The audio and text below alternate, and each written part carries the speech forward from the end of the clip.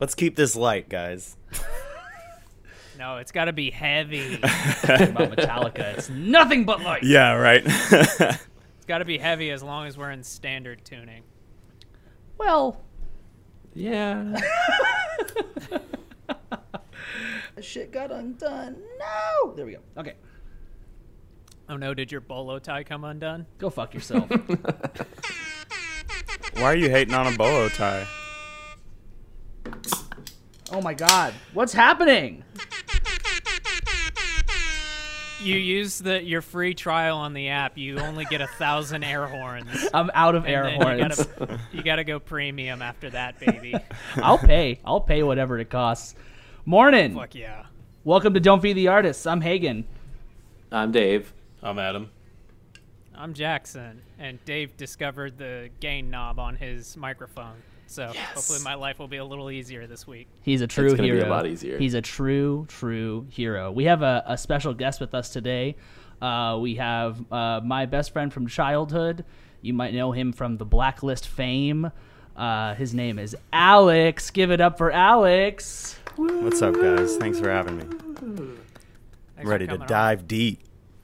Real deep. Have you listened to the podcast ever? Yes, I have. Well, welcome on. I know what I'm in for. We get to pull back the curtain. I meant to, before we started, say like, hey, I may be a little mean to you, but, we'll do it live. We'll do it live. We will do it I live. can take a little meanness. We will do it live. We will have some fun. We will maybe cry. We'll find out. Yeah. So I like to know Alex as, one of your best men, or as I like to say, co-best men, like in The Office. Right. I don't know who the other one is, but he probably doesn't matter. It's me. Who are you again? I'm Dov. Yeah. we just did the introductions.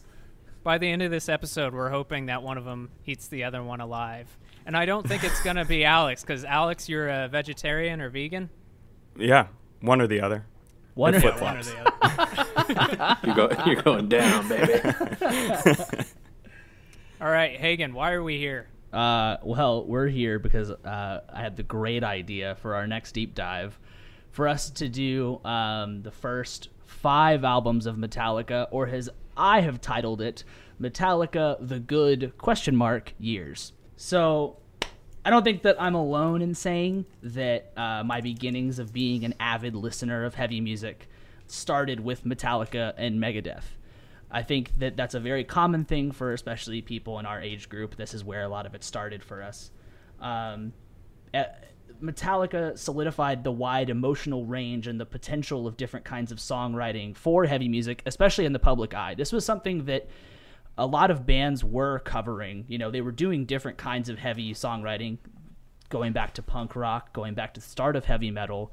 But Metallica really put in the public eye, it doesn't have to be super duper fast or super duper heavy to be a heavy song, to be something that you might consider heavy metal. How did this band come to be? So, drummer Lars Ulrich moved to the U.S. from Denmark in 1980, even though he was originally going to follow his father's footsteps in being a tennis player. Apparently, he was really good. Interesting. Apparently, he was the top 10 in his age bracket. But he moved to America to play music. He discovered his love of metal music through bands like Diamond Head and Iron Maiden. And because of this, he put out an ad in an LA newspaper that said, quote, looking for other metal musicians to jam with. And he found the face of alcoholism, guitarist, vocalist, and frontman James Hetfield. Damn, you're really going hard here. Hetfield was born in California. He was the son of an opera singer and a truck driver. Now, if that's not some kind of foreshadowing, I really don't know what is. He started taking piano lessons at the age of 9, and he continued playing music all the way up through his life. Now, his parents divorced when he was 13. They were Christian scientists, so it's not they didn't believe in modern medicine, they didn't use modern medicine. So his mother passed away when he was 16. And that's largely what a lot of his songwriting is about his parents and their beliefs and maybe how stupid they are. So 5 months after these two insane people met, the band is officially formed. And this begins the very first in a long list of shitty things that Lars Ulrich did, which is his friend comes to him and says, "Hey, I'm naming my fanzine. I can't decide between the names of Metal Mania and Metallica." And Lars said, "Well, I want Metallica. So you can." So he told his friend, "Oh, Metal Mania is the better name," so he could keep Metallica.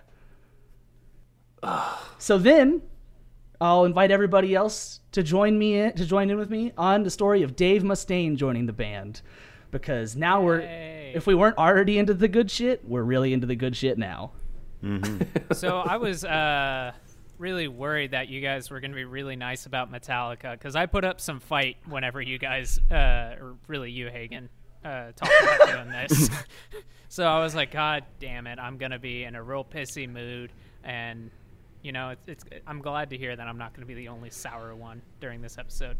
Dude, I watched Some Kind of Monster last night. It's not relevant to the albums we listened to, but I watched it because, you know, Metallica, and it's a fucking great documentary, and it really put me in the mood to hate these guys. So I'm right here with you.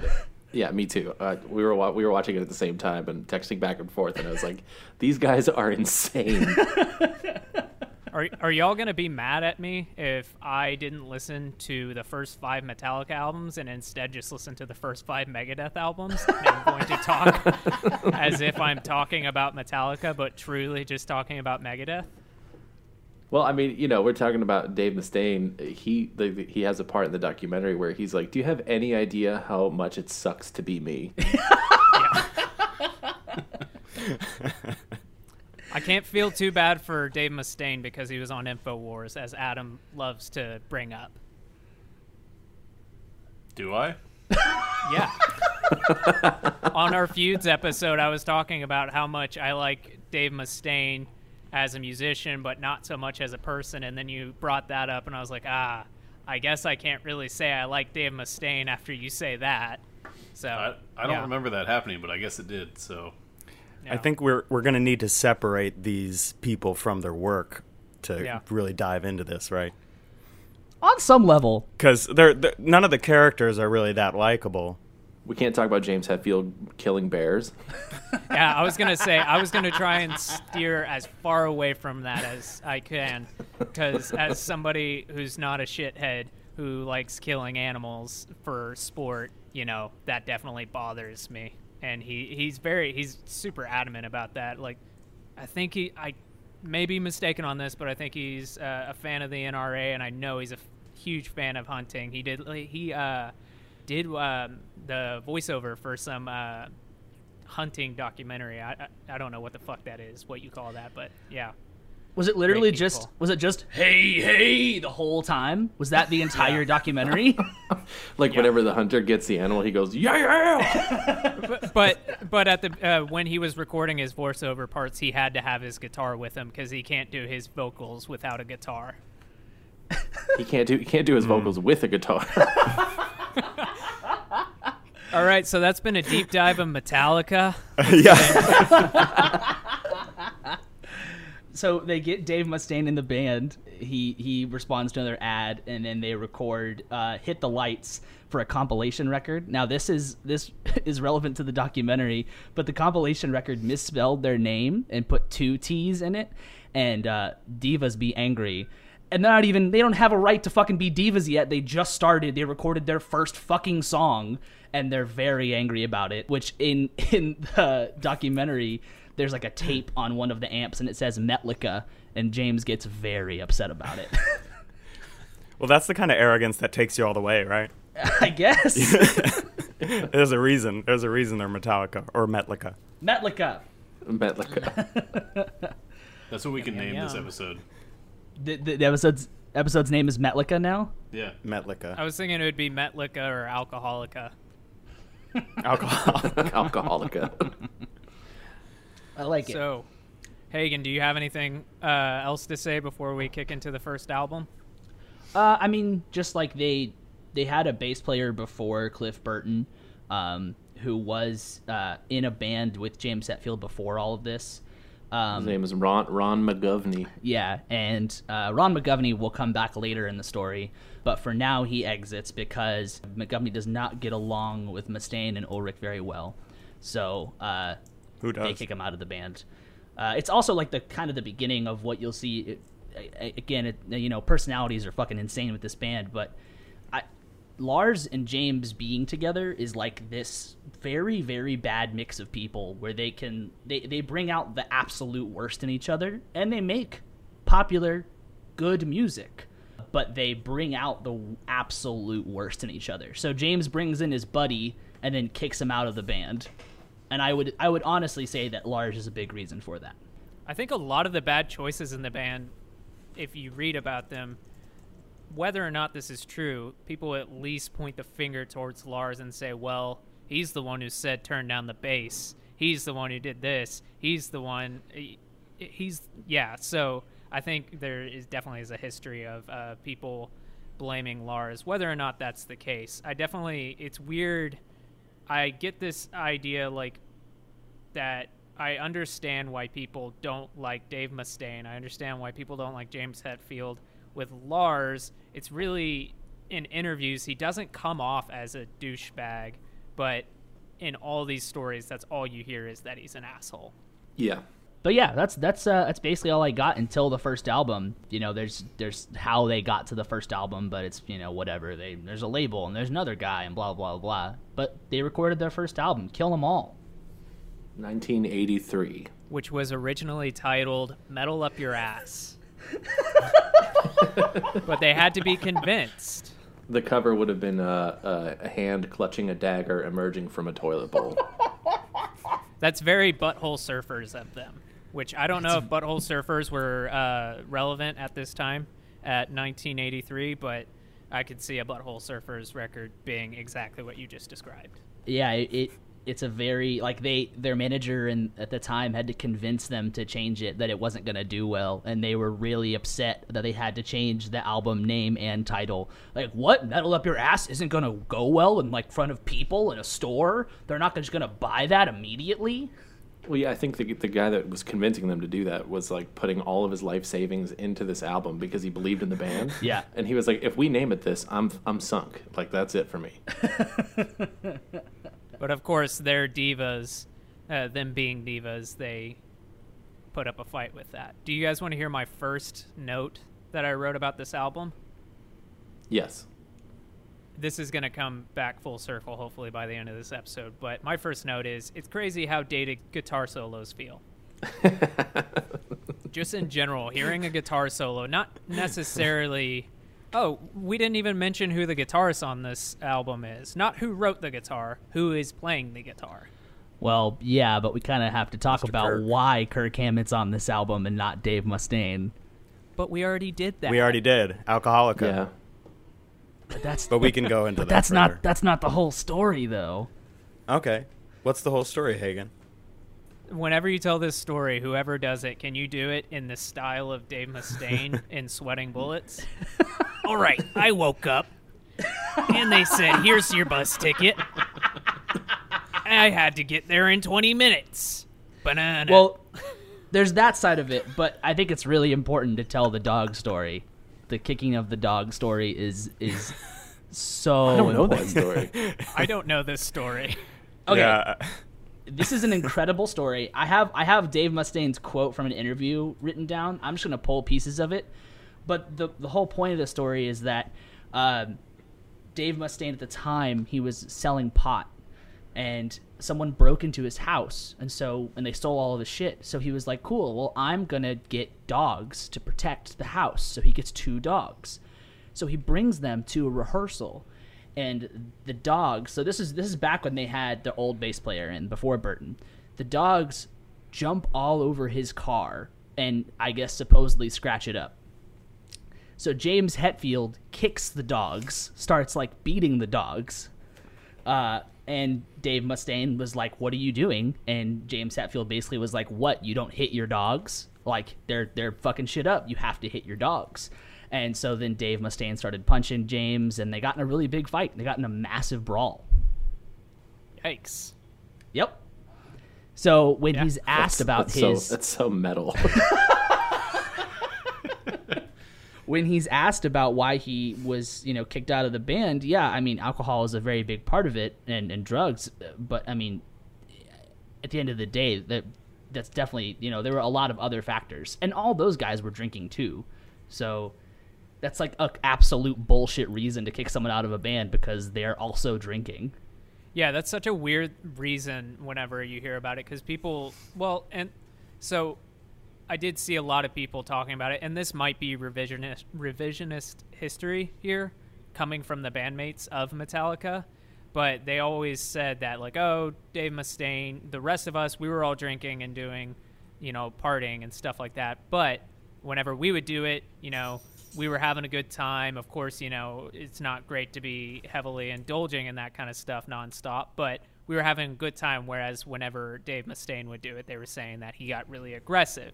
And, I wonder how much of that is true, especially coming from Dave Mustaine now, as we all know him, has been shaped by this kind of idea that he's been screwed over. His whole career, Megadeth, was only created because he was screwed over and he was kicked out of a band, that kind of thing. And so I wonder how much of his personality, the way he acts now, is because he got kicked out of the band, or if the way he acts now is actually just the way he was when he was in Metallica. Because, it's so hard, because not even talking about Dave Mustaine, but when we talk about, bass tracks and stuff and later Metallica albums, you can see the band changing their reasons for a lot of things, which just kind of shows, typically, I'm not a psychologist or anything like that, but typically when somebody's changing their story a ton, it means they're lying or they're feeling guilt about a situation. So, yeah, I wonder how much of an asshole he was during that period. I mean, there's early concert footage with him when he was in the band. He and James Hetfield would switch off who was the front man. And so that when there's a great clip where James Hetfield finishes the song, and then here comes Dave Mustaine, and he talks to the audience, and he's like, "What's up, fuckers?" And he's like totally being a dickhead to the audience. So yeah, and that does feel very much of this like 1980s thrash metal vibe. I don't think people in Anthrax and all that kind of, they're all truly that way, but some people take that metalhead personality to the extreme, the same way that like some punks can be assholes, that kind of thing. Right. So, yeah, I don't know. Did you guys see that their second show, Metallica's second show, when Dave Mustaine was still in the band, was at the Whiskey A Go-Go in L.A.? They were opening up for a band. I forgot what the band's name was, but the original opening band was supposed to be Motley Crue, but Motley Crue had to drop because they were too big to play the show. Little fun fact for you guys. I like that. That's good. So then they kick Mustaine out, and they bring in Kirk Hammett, who took lessons from Joe Satriani. Yeah. He was a protege. I saw that. He was a protege, but wasn't that later on before they recorded one of the later albums? It was both. He learned, I think he was his guitar teacher, and then later on he kind of consulted with him I don't know. But that totally makes sense. When you listen to a Kirk Hammett guitar solo, that makes complete sense. Sometimes. Other times, no. For 1983, though, just speaking about like the guitar work, it was pretty epic, right? I mean, like this is the beginning of thrash metal. Yeah, one of the big four bands being born, and like it's a pretty heavy album for 83. It's really setting the course for a lot of stuff to come. A lot of stuff we're listening to today because of those solos, definitely. Yeah, I definitely felt that it was important for us to mention that they were part of, it's the big four of thrash, right? It's four, right?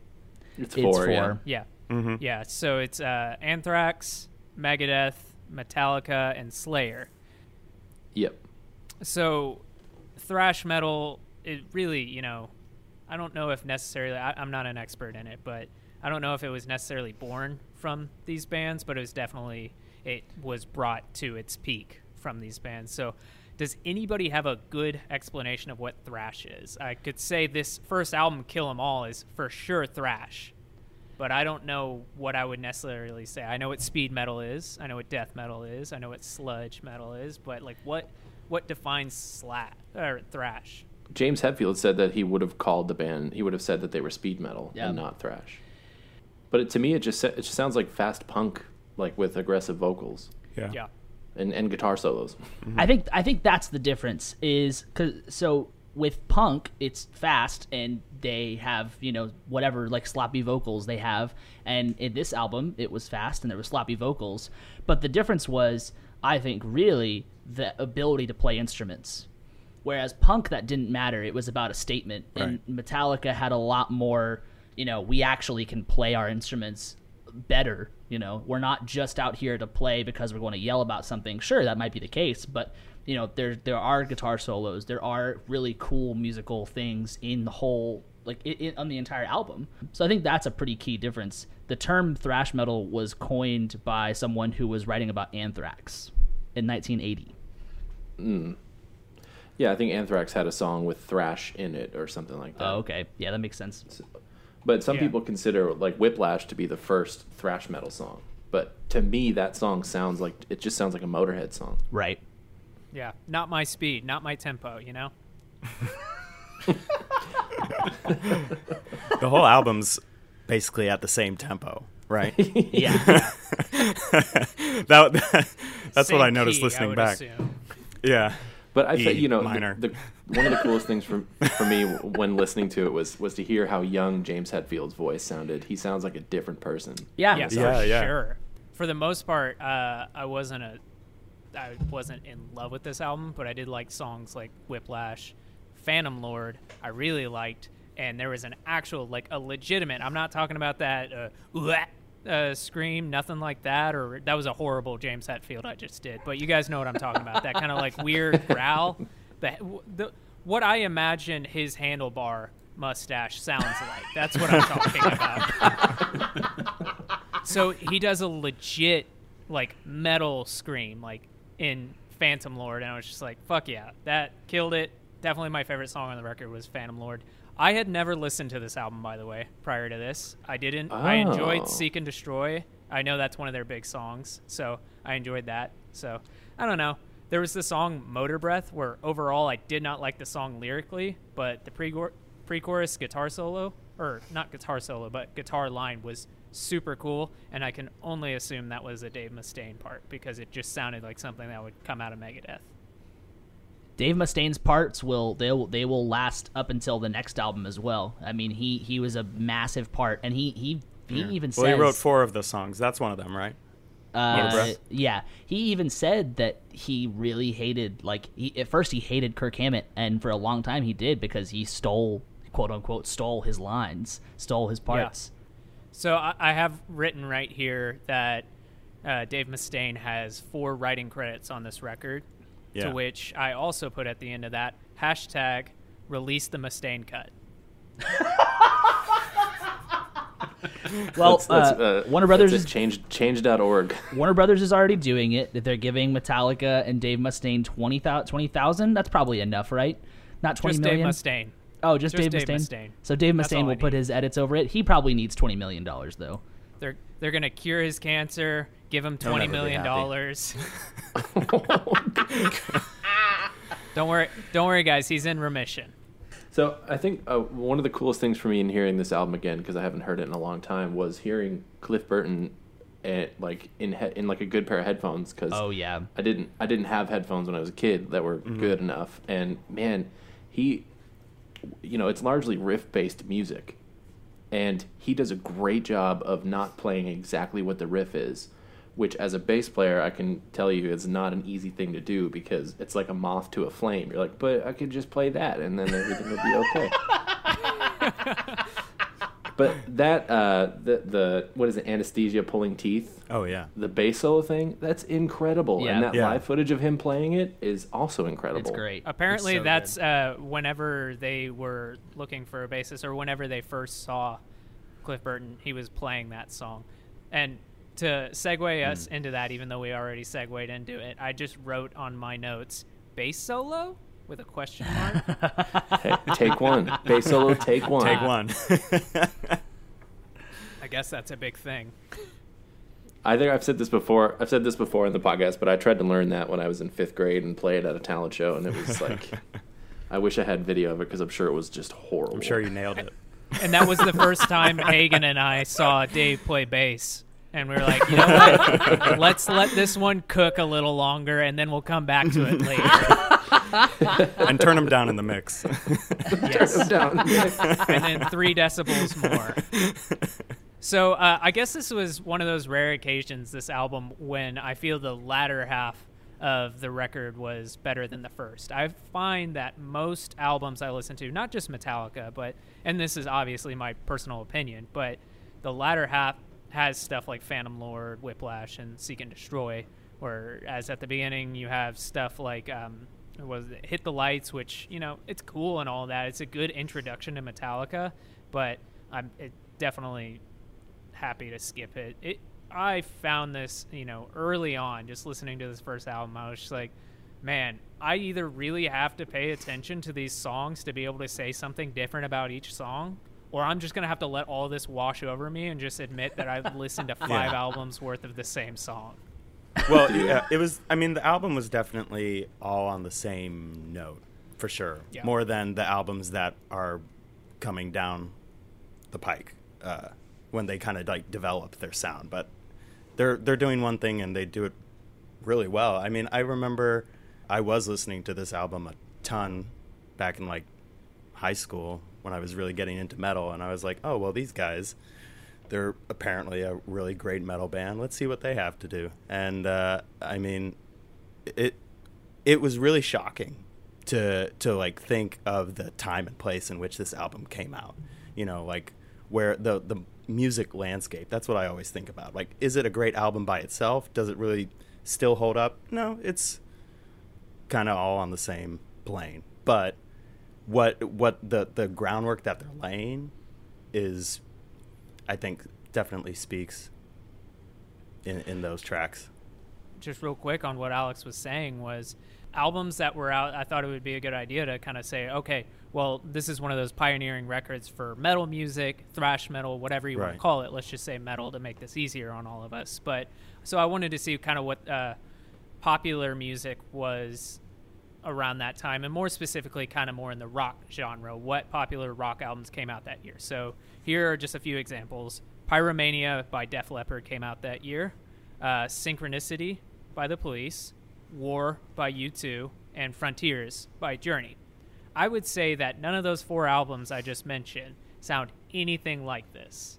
So it definitely was an outlier, and this album didn't, you know, really cement their name or anything, but it set them up for success for their later albums. It was by no means a failure, but it wasn't this, you know, smash hit per se.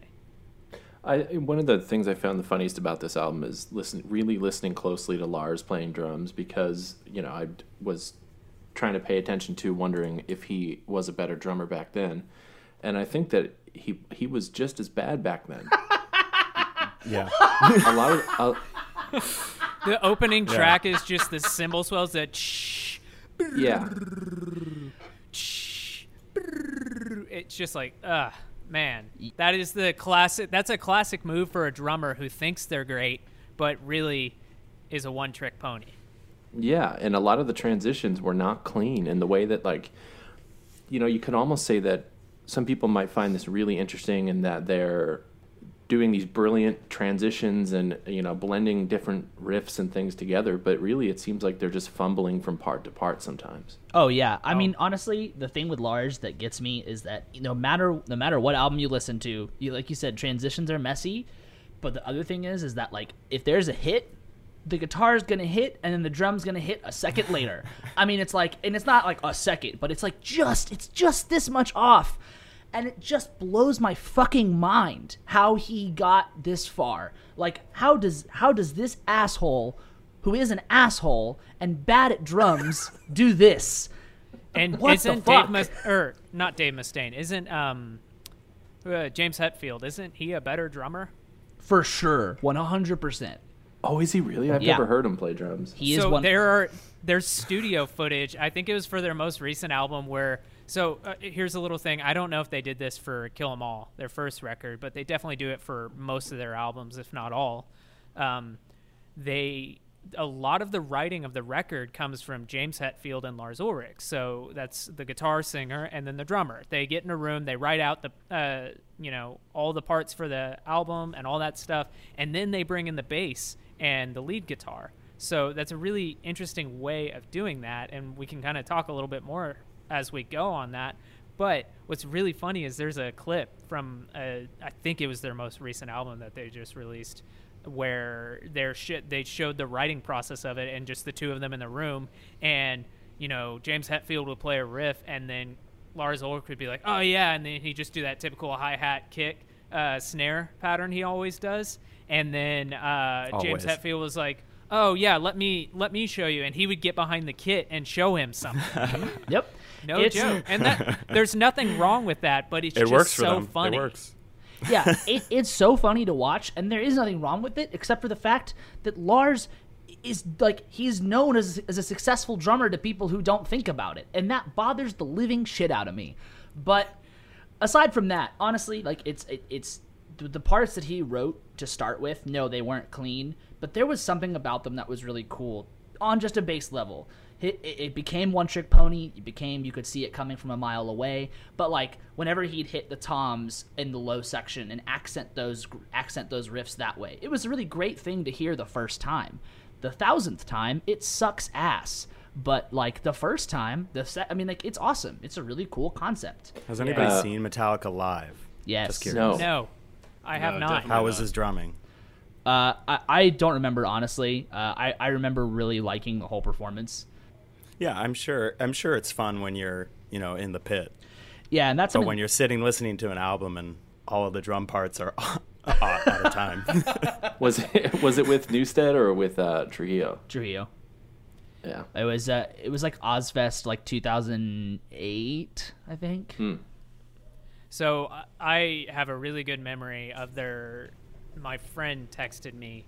They were coming to Dallas for their most recent tour, and he texted me and he goes, hey, my mom really wanted to go see Metallica, so I'm with her at the show. I don't really care to be here, and then he just started sending me these videos of Lars Ulrich running around the stage, and he just kept texting me stuff like, dude, he can't find his other kick drum. He's freaking out. It was just all these things, and it was just like, God damn.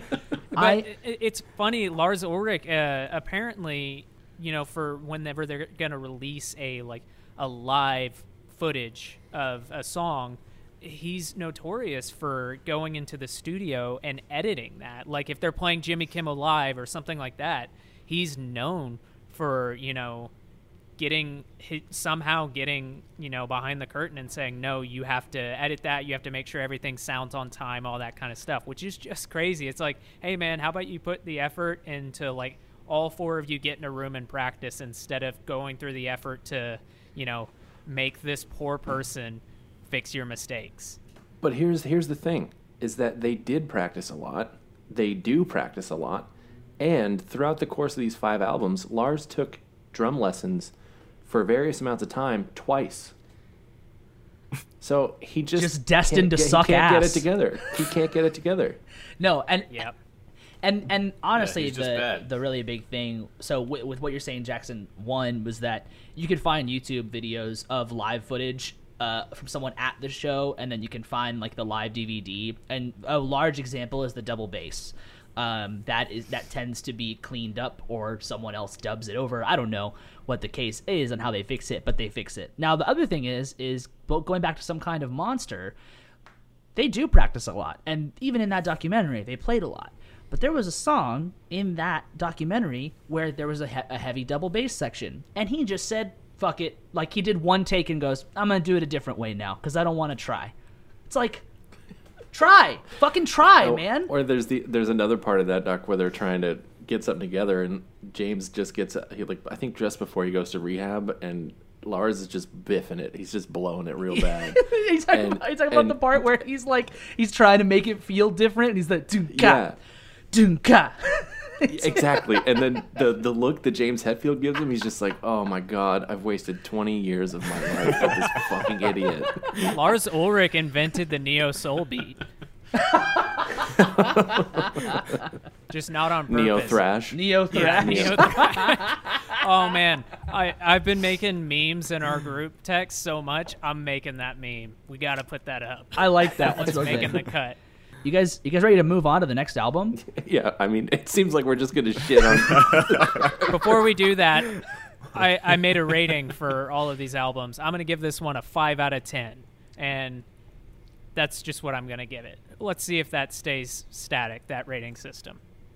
Like a 5 years out of 10. Yeah. Yeah. Okay, so before I move on to Ride the Lightning, you guys ready for the game? Oh, let's do it. All right, it's you lost the game. Okay, so I'm keeping points this time. Also because not everybody in this chat drinks, but if you do lose and you do drink, you have to drink. Okay, so the game is... Alex is a loser. He doesn't drink. I've got my CBD right here. Is it an elephant pipe? Yes, it is. Okay, so the game is, how long is it? Which song on Kill 'Em All is the longest? A, Jump in the Fire. B, Hit the Lights. C, Seek and Destroy. D, The Four Horsemen. Everyone one at a time. I know it. Okay, you don't go first then. Dave? I'm gonna guess Seek and Destroy. Okay. Adam's a Seek and That Destroy. was gonna Alex? be my guess too. I'll just say Four Horsemen to be different. It's Jackson? Four Horsemen. That song is way too fucking long. Oh man, It's four I mean, Horsemen. the whole album was too long. Yes. but- All right. Luckily, the people that lost are the people that drink, so... Cheers. That's a really big thing with Metallica that I wrote down a bunch of times in my notes, and I was like, I have to stop writing this. But these albums are too long, and there's only roughly 8 songs per album, and it just goes on forever. It's just like, I love a long song, but when you have the same form every single time, you play through your verse chorus. If you have an intro riff, you're gonna do that, and then you do the solo, and then you do the intro verse chorus again. Man, I'm bored. I was bored talking about that. The only one I didn't feel that way about is Ride the Lightning. Ride the Lightning was the only one I didn't feel like was too long. I would like to correct Hagen that there were 10 songs on that last album, by the way. I said roughly 8, jackass. Yeah, but jackass. exactly 10. So before we move on, I wrote down I had 2 fun facts, and Jackson used one of them, which was the metal up your ass. But the other one was Kirk Hammett quoted. He was quoted as saying, Cliff Burton used to carry a hammer around with him everywhere he went, and sometimes he would take it out and just start destroying things. See, that's metal. That's fucking metal. That's fucking metal. So that's another thing to take into consideration is that they were kids at this point. So Yeah. the fact that they were doing all this, their fame, I think, got there before they were ready to be that famous. I think Lars was always ready to be famous. I don't know if anybody had this issue whenever they told their significant other that they were going to be listening to 5 of Metallica's albums, but mine put up a lot of resistance, and I think I maybe played 30 seconds of one song out loud, and I thought I was going to be dumped. So it was just there's a universal hatred for this band sometimes. And yeah. My fiance was like, hey, you want to just do it? You can listen to it out loud. And I was like, okay. And I had it on. I think we got 2 songs in. I look over at her and she's just totally over it. And I was like, is this, are you enjoying it? And she goes, yeah. Yeah. Every time I had it playing out loud, Kara was like, is this still Metallica? Are you still doing that? So yeah. You were like, it's still Four Horsemen. It just kept going on and on. Even though Ride the Lightning is the shortest album. It was I still listened long. to all 5 of the albums before today, but then today I had a pretty busy day at work where I knew I was going to be just kind of sitting heads down at my computer. I was like, I'll just put on Metallica for as long as I can bear it. And before I knew it, I had listened to 4 albums, and like I took it off, and I was just in a sour mood. I was in a real bad mood. I was just like, my eyes hurt. I just listened to that for so long. It was a bad idea. I should have just came at this fresh. So yeah. Is that why you were late to? I wasn't to late. start the I was podcast trying today? to adjust for Alex's time in New York City. What kind of fucking That's really excuse is courteous that? of you. What? All right, in 1984, we have "Ride the Lightning." The single for this one was "Creeping Death." Yeah, and there are 8 songs on this album, jackass. 8 songs. I want to start with a fun fact that at this point, James Hetfield felt uneasy about performing rhythm guitar and singing, so he offered the band offered the singing chair to Armored Saint singer John Bush, who turned it down because his band was doing really well. You guys know Armored Saint, right? That's our favorite band. That's the band that Adam listens to all the time, and now they're doing scores, right? Yeah, right. So how many people do you guys think were mad when this album started with clean acoustic guitars? How many 80s metalheads you think Millions. got out their Cliff Burton's signature hammer and started smashing their tape? I think the riots were bigger than the Napster riots. There were more smashing of Metallica albums from that than from the Napster shit. Dude, there's footage of one guy who was like, "I'm a big Metallica fan, but I hate them now. I hate them. I'm gonna burn all my CDs that I have of theirs." What the fuck? I love when people talk about burning like artist merch, because especially John Lennon was super famous for saying, like, because people would ask him like, "Oh, what do you think about these people burning your merch?" He goes, "They're buying it, right?" And they go, "Yeah, to burn it." And he goes, "They're buying it."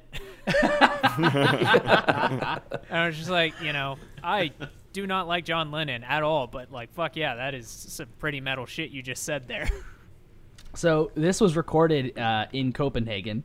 They're quoted later saying, it was after this album, but they're quoted saying the acoustics in studios in America just aren't right. Oh man, I read that and I was like, what does that mean? Wow. What does that mean? So this is in the 80s where Phil Collins was responsible for that snare noise. What the fuck are they talking about? I'm sure that Lars convinced them that was the case. I'm sure that Lars was like, we gotta go record in Copenhagen. We gotta go there. It's way better.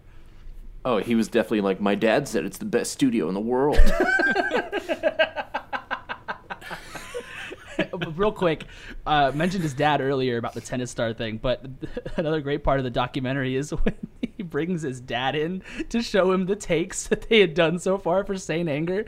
And his dad listens to it and he's like, I don't know, if it were me, I would delete all of that. I would delete all of this. Yeah, he said I would throw it in the trash bin. I don't know. And he's like, maybe I'm just living in a bubble and I don't know what good music is anymore, but this is bad. Lars just always wanted his father's approval. Yeah, that's what it is. Never get daddy to love him. Imagine being in that spot as what I assume at that point his dad was like probably 60 or 70, however old he was. And he's just sitting there like, am I so out of touch that I think this is bad and it's really actually good? Or am I right here? Like, he was getting like gaslit by his son musically. Yeah, it's pretty great. I honestly, like, every interaction that Lars has is a joke. Okay, so they largely used like demos and tapes of them jamming to get this album together, which I honestly think is really cool because I really like this album. It's a really great way. It's lucky. Honestly, it's fucking lucky that those tapes of them jamming turned into this. They were supposed to have a $20,000 budget to record this album. Their manager Z, who mentioned earlier, who had like put all of his life savings into Metallica, he couldn't do more than $20,000, but they end up spending $30,000. So Z had to get help from a European label to cover it, and then they fired Z after that because there wasn't enough press for the album. They should have tried releasing an album for all 50 provinces of Copenhagen. Dave just got up and left. I do want to start by saying, and now that Dave's back, perfect timing, but the song, this is an album that I had not listened to before this as well. So there's another thing. I'm obviously not a Metallica fan, but I had never heard this album before this. I had heard For Whom the Bell Tolls, which, fuck whoever taught Metallica proper grammar. And then also, that song slaps so hard. That song can get it's it. Really, Cliff Burton wrote that riff before he joined the band. Yeah. So he had that in his back pocket just waiting like, here we go. Here's the one of the most iconic bass intros of all time. Yeah, Cliff Burton he had a bunch more music knowledge than the rest of them, and taught them basically how to write songs better. Which is, I think that's also a really big part of why this album is better, is because it's my favorite, but I think it's a big part of why it's so good is because Cliff Burton held their hand into being like, hey, here's how you can make a metal song. Well, and while that was happening, the producer and the drum roadie had to teach Lars the basic timing and beat duration because Lars had a tendency to speed up, which is get it the fuck together, dude. You're in a big-ass thrash metal band. It's your second album, and you're take care of your shit. What are you talking about speeding up? What? I don't get it. I don't get what you're saying. I don't understand. That's a good Lars. Here's my Lars impression. Fuck! When he just gets right in James's face and just yells, "Fuck!" So fucking stupid. I wrote 2 notes on the song Fade to Black, which I had not heard prior to this, but I know it's one of their big songs. I wrote Fade to Black, more like what? Fade out the song. I hate it when songs fade out, and that song faded out. So write a 9-minute metal song, but fade out the song. Figure out how to end your songs, people. I'm looking at you, John Mayer. I mean, it is really lazy, but you also hadn't heard it before, and that's weird. I'm looking at you, John Mayer. Jesus Christ. Yeah. I love John Mayer, but that is my biggest gripe with him, is that he fades out every song. And I know that's a pop formula thing, but wow, I hate that. Well, yeah, because if you fade out the song, it's more likely to get stuck in your head. Yeah, and I get it, but I don't know. I think it detracts from the artistic integrity of the song to me. I get it. It's a psychology thing of, it makes you feel like there's more or like you're ready to listen to it again, but I hate that. It makes me feel like I'm missing out on the whole thing. I didn't pay for the DLC, you know what I'm saying? Yeah. That's the next Metallica play, is they're going to put microtransactions in their next record. If you want to hear the next part of the album, you have to buy it, but you can't use regular money. They're going to have Metallica points that you have to spend to buy the rest of the album. What's the transaction rate between Copenhagen dollars and a Metallica rupee? Metallica. I thought you said Metallica groupie. Yeah, which for them nowadays is just a bunch of occupational therapists. So the other note that I wrote about Fade to Black is probably the first example of what becomes a familiar song structure for the band. And what this song structure to me is, it's a soft intro, and then it gets heavy, and then there's a not so smooth transition into a slow chugging guitar, and then, a widdly diddly guitar solo. Well, yeah, they had a thing where they, for, I think it was Ride the Lightning and Master of Puppets, they had an up-tempo song that has an acoustic intro as the opening. Then there was the title track, and then the fourth track was a song that had ballad-like qualities. Yeah. So they were following a formula. Yeah, the band for this album and the previous album, Kill 'Em All, for the most part, James Hetfield is singing pretty monotone, growling. If you want to call it screaming, you can. I'll just judge you a little bit. But there's not really much melody to his vocals, and there's nothing wrong with that. but that definitely made it. There was a song called Escape on this record, Ride the Lightning, that came out, and it had this like classic rock-esque chorus that I did not see coming at all, and it wasn't bad. In fact, I kind of liked it just because it was different, but it definitely, I was just like, whoa, there's a melody in the vocal line. That's weird. Well, that was the label wanted them to write a song like that so that they could get some airplay on the radio. And I wrote down the only time they performed it live was once in 2012 for the Orion Music Festival, because they played Ride the Lightning in its entirety. So that's the only time they ever played it. Otherwise, like, James Hetfield hates that song. Guys, we should all buy tickets to one of those, because they occasionally do those by request shows. We should all buy tickets to it and request that song. Well, we got 5 requests for Escape. I guess we got to do it. Play it. No, fuck those guys. We're not doing it. Adam, did you like this album? I liked it more than the first one, but no, not that much. I don't know. I get where Hagen can say it's his favorite album of theirs, and I think it's good still. I don't like Metallica at all. So The title track of this album, I know is one of their. Isn't that the? That's Ride the Lightning, right? That's Seek and Destroy. Yeah, fuck it. Never mind. I have no point then. same thing. But they do rip themselves off, so it might be Ride the Lightning as well. They do rip themselves off. But I think the big thing about Ride the Lightning for me, one of the reasons I love this album so much, is solely just the song Ride the Lightning is enough. That song is enough. If I hear the I'm in. Sold. That's it. That's enough. Yeah. I enjoyed like the first half of that song, or maybe the first 2/3, but there was some point where that song just lost me. It was too long, and I was like, there was something really good here, and then I just kind of lost it. But that intro, super cool. It's the same. I'm gonna take an unpopular opinion and say I think the album's brilliant. I think of all of the first 5, no, definitely of their entire discography, this was the most like this album front to back was actually like well constructed. There's a lot of different textures and movements, and James Hetfield actually starts singing, and they actually have hooks and melodies and harmony, and it expands in a way that was more palatable for a lot of people who maybe don't listen to metal.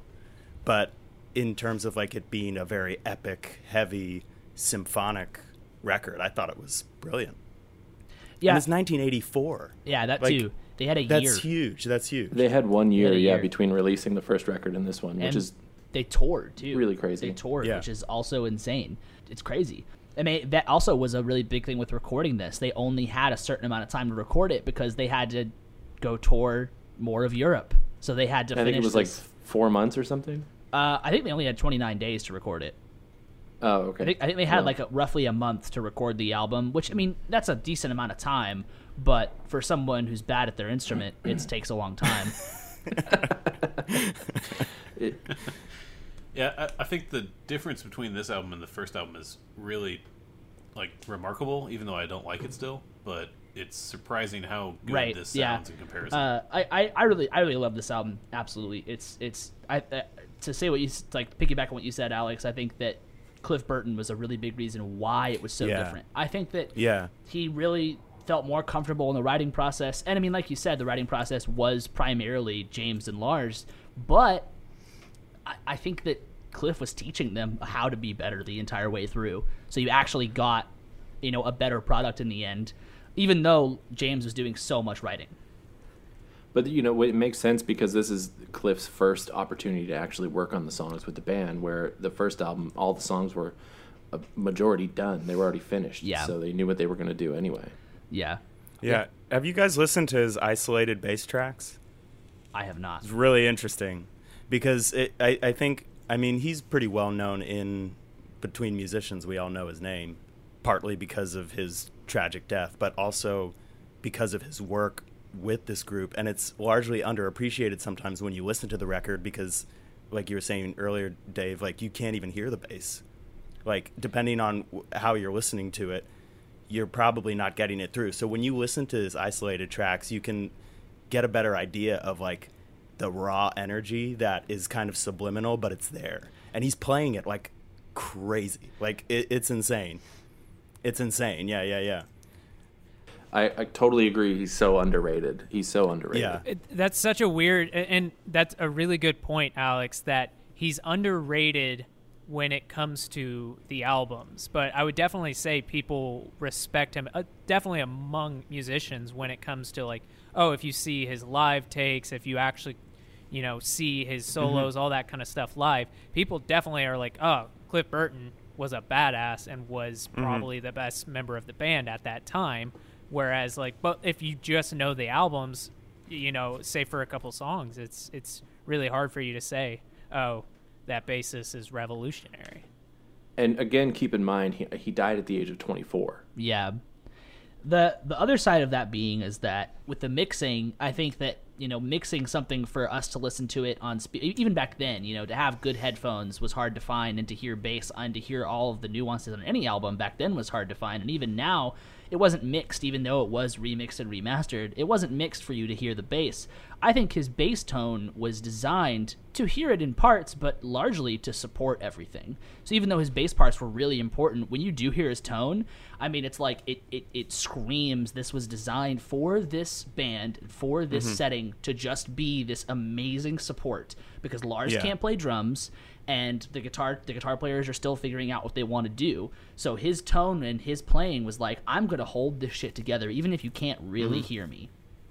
Yeah. That's the mark of a true, like bassist too, because that is the role of the instrument. It's like that backbone. Do all the work and never be heard. It's humbling, right? Speaking of doing all the work and never being heard, Dave Mustaine has 2 writing credits on this record. Need I say, #release the Mustaine cut. But yeah, I do agree, Alex, that it was, it's a really big step up from their old, like the first record, and they did mature a lot, and they've gotten a lot better at transitions. Hetfield's voice sounds much better. Kirk Hammett markedly improved his soloing on this record. So, yeah. Man, can we talk about his solos real quick? I mean, it's so weird, and I said it, that it sounds like whittly diddly, but it's like whenever you see somebody playing Guitar Hero and then the solo comes up and it's just like those 3 notes back and forth. That's what his guitar solos sound like. And it's just like he always has the wah pedal. It's just like, I don't know, man. Like, I'm glad that he has a signature style, but maybe change it up a little bit. If anyone's listening and says, then you play it, okay, maybe I would try it. But also, if you have that much facility, you're not that far away from doing something a little bit more interesting. Yeah, I'm not discrediting his ability to play a guitar at all. He can play circles around me. At like, even we're talking about, I'm 25. 25-year-old Kirk Hammett could play circles around me, no question. But that doesn't really discredit. I think that's a horrible music critique. When people are like, oh, if you think this is bad, maybe you should try and do it. It's like, no. I mean, that building that just fell down over there, that was bad engineering, but that doesn't mean I can do that, create a building. It's just like, it's a weird critique. I mean, I don't know. Dave, you got me mad. I think the thing with his solos, and it's the same thing that we'll talk about, we've mentioned with Lars, is that it's a one-trick pony thing, except the difference is that Kirk can do more. He just doesn't. He loves what he does. He loves that. And he talked about that in Some Kind of Monster. They proposed not doing a solo in a song, and Kirk was like, no, wait, what is this? What is this? We're doing a solo. The only time in the entire documentary or the only time I've ever seen Kirk get upset was that moment. Yeah. And he has this weird vibe about him that he seems just constantly like one of those guys who's always, fixated on his aura or his like chi, that kind of stuff. Like he's really like just always, he seems like he's really focused on like, dude, just be calm. It's okay. Like that asshole can't play drums. That dude's an alcoholic, just chill out and play your whittly diddlies.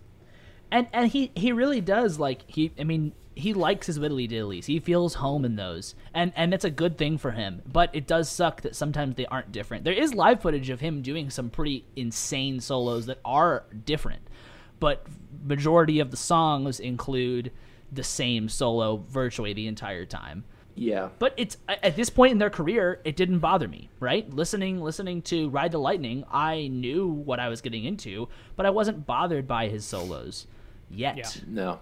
It's stylistically appropriate. But I think, too, he does mention in the documentary when, I think Hagen was about to say this before, when they're talking about the idea of not having guitar solos, he says, I understand that guitar solos might not be the most popular thing to do right now, but that's what we do. So we can do a different thing because that's what we want to do, but we shouldn't get rid of guitar solos because there are no guitar solos in the music that we're involved in today. He's like, you're saying we shouldn't date ourselves by having a guitar solo, but we also shouldn't date ourselves now by getting rid of them because that's what's in trend. Yeah. That's a great point. I was in my living room like, Kirk, yeah, dude, he said something. That's my boy. He said something, but he got so upset, and it was so funny just to hear him snap so fast and be like, no, why no solos? We're doing solos. What? It was. And then he sits back, he's like, but, whatever. Because there's a part in the documentary where he's sitting, like, they're driving in some car, and he's like, I've gotten used to suppressing my ego because I just let them go ahead with theirs, and they have such big egos, and they argue a lot, so I'm used to being a small person. I'm going to give Ride the Lightning a 6 out of 8. Out of 8? Is it a 6 out of 8? Is that what it is? I believe you're thinking Ride the Lightning, but yeah. You guys ready to play the game? Let's play the game. How long is Damn it? Oh, man. All right, which song's longer on this album? A, Fade to Black. B, The Call of Cthulhu, which I don't know why they spelled it that way. C, Ride the Lightning. D, Creeping Death. I'm going to say the one that's spelled weird, Call of Cthulhu. guys. I'm going to go with that one as well. It is Cthulhu, but they spelled it Cthulhu. It's spelled with a C. Right. Yeah. They spelled it wrong. Yeah, they did that on purpose so that it would be more readable. Stupid. Alex? I was going to say Ride of the Lightning, but I don't know. It might be Creeping Death. Okay. Jackson? Well, that was the single. I'm going to go yeah. with Ride the Lightning. I'm going to go with my intuition. Okay. So it's either Ride the Lightning or Fade to Black, and since I don't think anybody said it, I'm going to say Fade to Black. All right. The answer is The Call of Cthulhu. Woo! So, Yeah. it comes in at almost 9 minutes. I think earlier you said Fade to Black was a 9-minute song. It's like maybe 6 minutes. It's not that. It's not. Oh not, God. It's probably it's probably that fade out. I was so confused. Alex has to smoke some CBD and Jackson has to drink kombucha. You guys suck. Hold on. Hey, we love our bodies. Alex, which two did you... Hell yeah, dude. I love Alex's body. Which two songs were you I was debated between on? Ride the Lightning and Creeping Death. Okay, that's what I thought. Those are the same length, actually. Hey, do you have the Hey. fucking timestamps up? Are you cheating right now? Mm-mm. Close that, I just motherfucker. pulled What it the up fuck is just this? now, yeah. You're not cheating? Oh, close it No, anyway. just I don't now. trust you now. God damn it, album. Okay. Yeah, I it's got a a good meme in this episode, meme. too.